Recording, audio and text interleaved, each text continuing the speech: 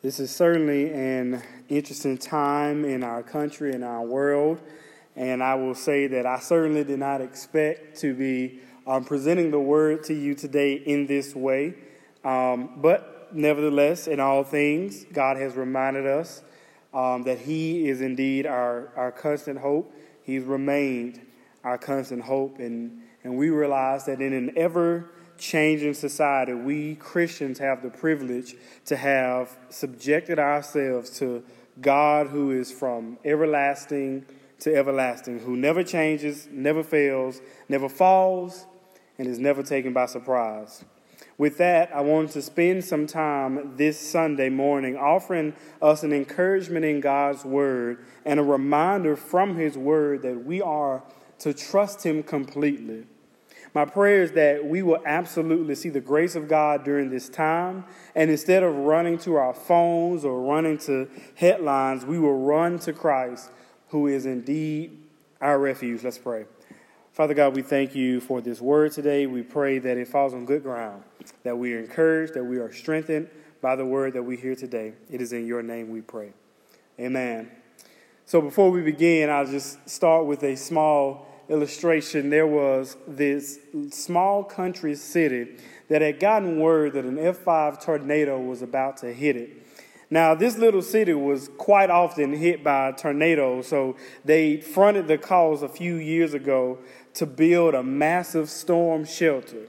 Now, when they got word that this tornado was coming, the whole city began to move towards that storm shelter. That is, everyone except for Miss Jemison. Miss Jemison was the 93-year-old senior statesperson in that community. While many headed for the shelter, they saw Miss Jemison sitting on the porch in her rocking chair in her little wooden home. Thinking that she had not heard the news, a group of people stopped by her home to take her to the shelter, but to their surprise, Miss Jemison refused. Baffled, the people asked why she would put her life at risk, and to them she replied with these words, "Well, I read that in the Bible, God protected the 3 Hebrew boys. I read that He sheltered Daniel even in the lion's den. I read that He saved Paul on the broken pieces of a ship. He saved Paul from being stoned, and He even saved Paul when he was bitten by a snake. I think my life is in good hands." They said, "But this is a tornado. Don't you think that God built the shelter to protect you?" Miss Jemison then replied, "Baby, I have been in this house for 65 years. I raised 7 children in this home, and we've seen more tornadoes than you can count. My life is in good hands." They again warned that this storm could kill her, and she gave her final reply, "Baby, if the Lord wants to take me home, then it won't matter if I'm in this shelter or in my home. His will be done."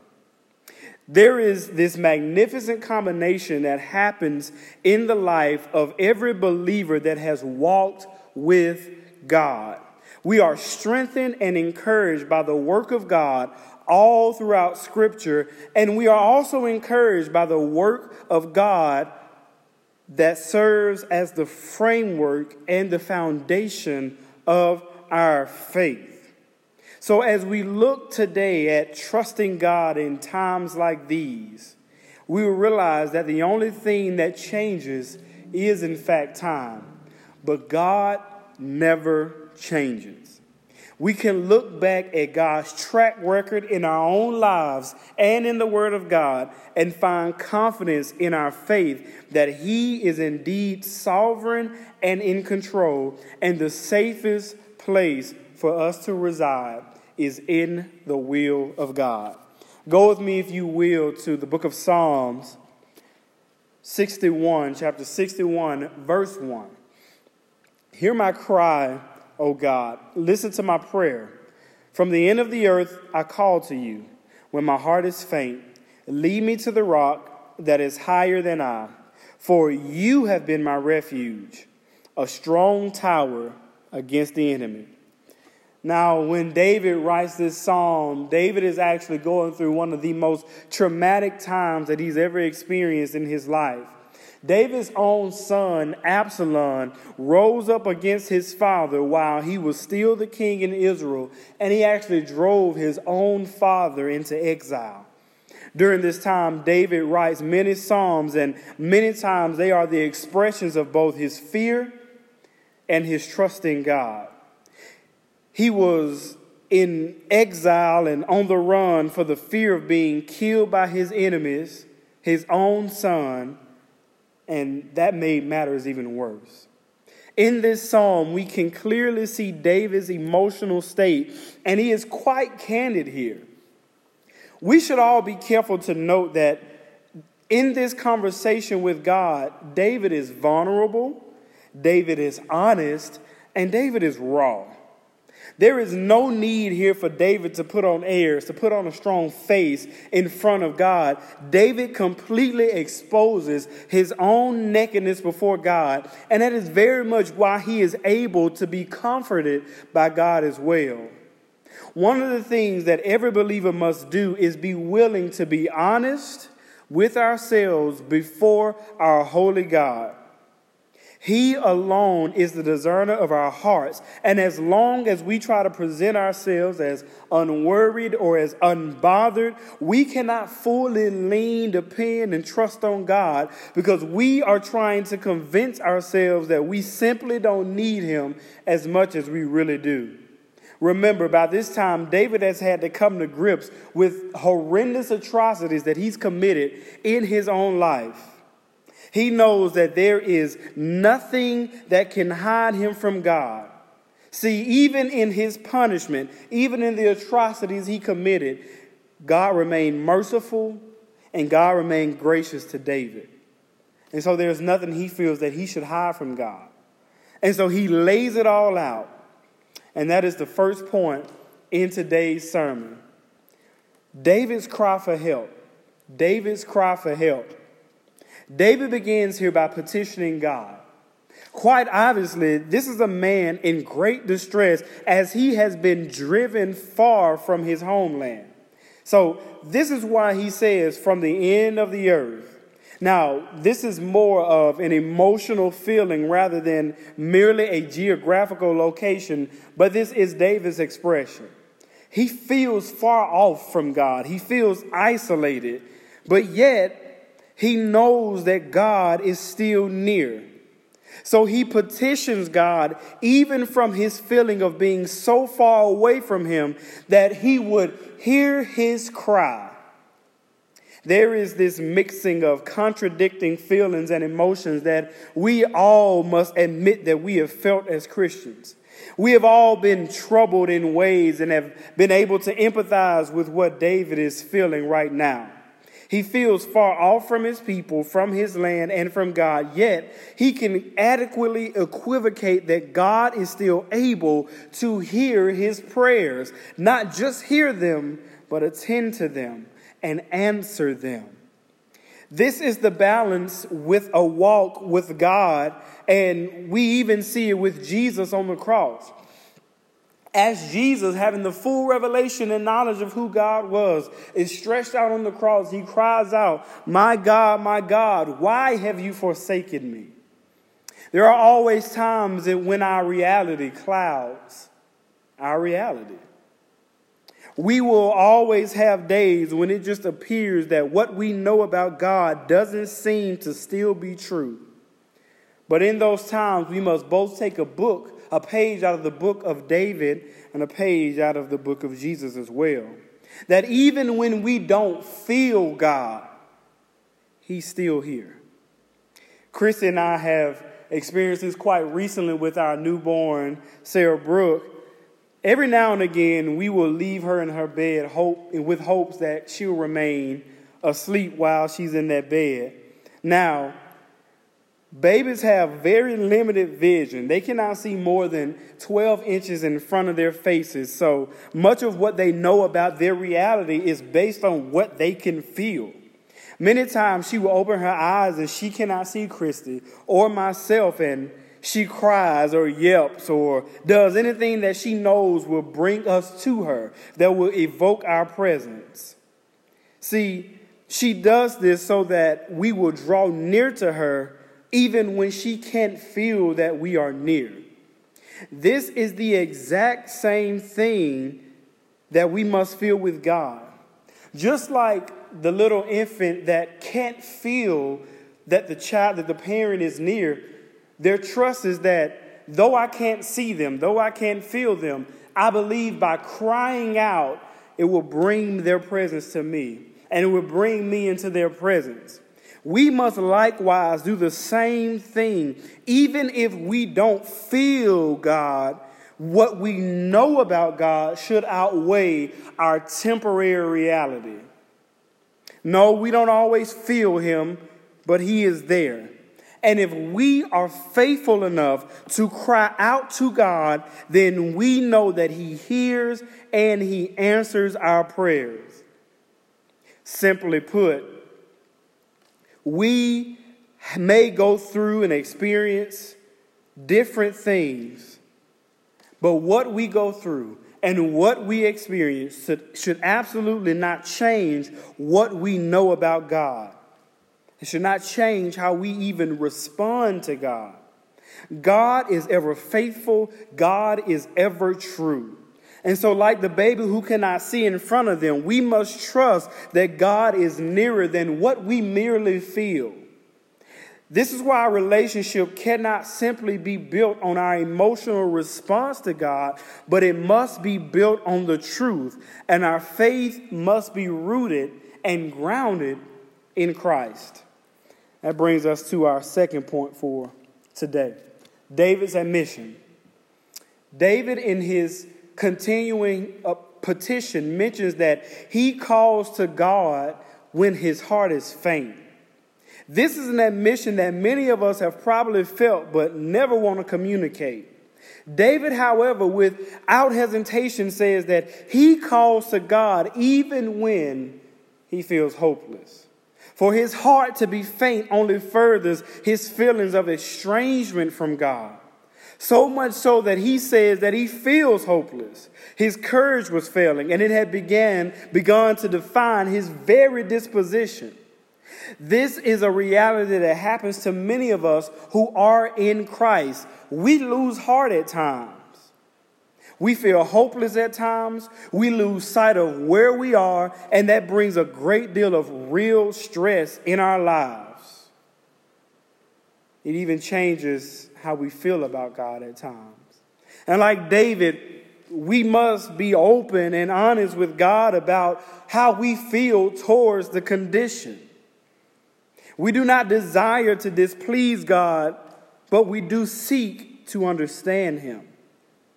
A very real part of us understanding him is that we seek out his will through our hurt and through our disappointment. I'm actually reminded in the Word of God when the sister of Lazarus finally gets to Jesus, she's so disappointed and angry that she tells him, if you had been here, my brother wouldn't have died. Now, were those emotions that she felt very real? Absolutely, those emotions were real. But those emotions also didn't sway her confidence in Christ, which was knowing that he was the source of what could have fixed her brother's condition. There is this marrying between what we feel about God in the times that we go through what we go through, but also what we know the Word of God has also told us about who God is. Yes, there is this struggle that we as Christians will always go through, and we want to see those two ideals married, but we must be realistic that there are times that our heart is faint. There are times that we can't see our way, but what we know about God should absolutely trump what we feel. So even in our hurt, even in our disappointment, even in our confusion about what God is doing, we must unequivocally remember that God alone is sovereign and in control, and that he is the author and both the finisher of our faith. We cannot simply place that trust alone on ourselves, but it must be placed in the hands of God. And that brings us to our third and final point for today. And this is the place that I pray that we will all get to. And that's David's confidence. David, though tested and tried by his circumstance, found great hope and grace, not in his own strength, but in the strength of God. He proclaims that God lead me to a rock that is higher than I. He is effectively able to lay aside his own personal autonomy, his own trust in who he is, knowing that he cannot be his own savior, but it must be God.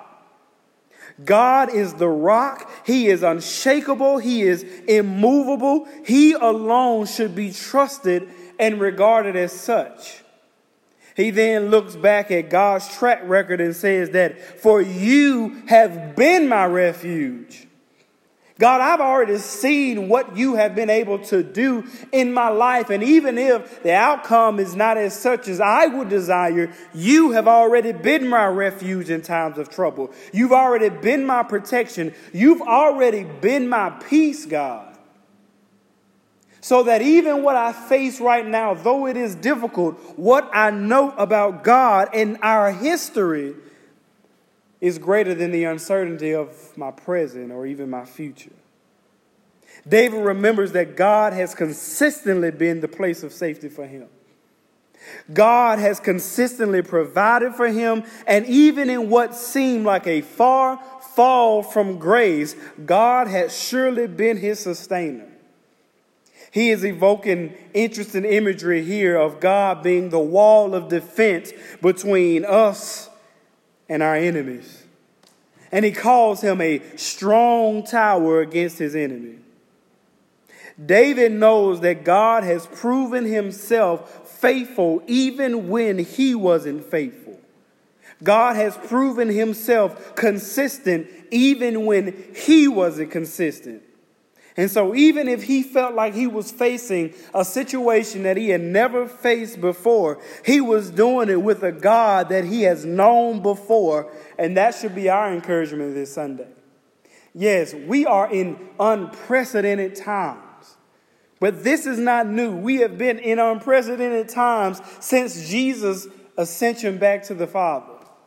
We do not have a plan. We do not have a guide. We do not have a map. We cannot look into the future and absolutely be able to determine what is happening. But we do know the God who not only holds the past and the present, but he is also in control of our futures.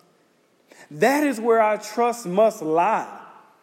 There is this dangerous happening in today where many people are picking the side to which they trust, and it usually falls on some kind of political ideology or some kind of racial ideology or whatever it may be. But our trust should be in the Word of God. It should be in what we know about God from Genesis to Revelation. What God has said is the only thing that will stand. And the Bible reminds us that when heaven and earth will pass away, there is one thing that will remain, and that is the Word of God. That is all we have. That is all we hope in. That is all we trust in. Yes, we don't know what the outlook or the outcome may be, but God is proven, and he has proven himself. He is our protection. He is our refuge. He is our tower. We must place our ever fleeting and failing hearts in the hands of the King, and our confidence will be reinvigorated. We are commanded in the Bible to be steadfast and immovable. Our faith is surely and firmly fixed in the Lord. Be reminded that in an ever-changing climate, we have the one constant in the universe, and that is in Jesus Christ. And we pray that we will be led to God even when we feel that he is distant from us, like a child that searches for its mother in the darkness. God, let our hearts search after you. Let's pray. Father God, we thank you for this word today. We thank you how you have blessed us to hear the word, We pray that it will be an encouragement for all believers that we need nothing more than we need you. God, you are our hope. You are our sustainer. You are our refuge. You are our protection. You are our peace. God, you are our strong tower. God, we pray for your wisdom, even as we deal with unprecedented times, that we will trust in the man who has never changed and will not change. God, give us this grace and give us this hope to trust in you. It is in Jesus' name we pray. Amen.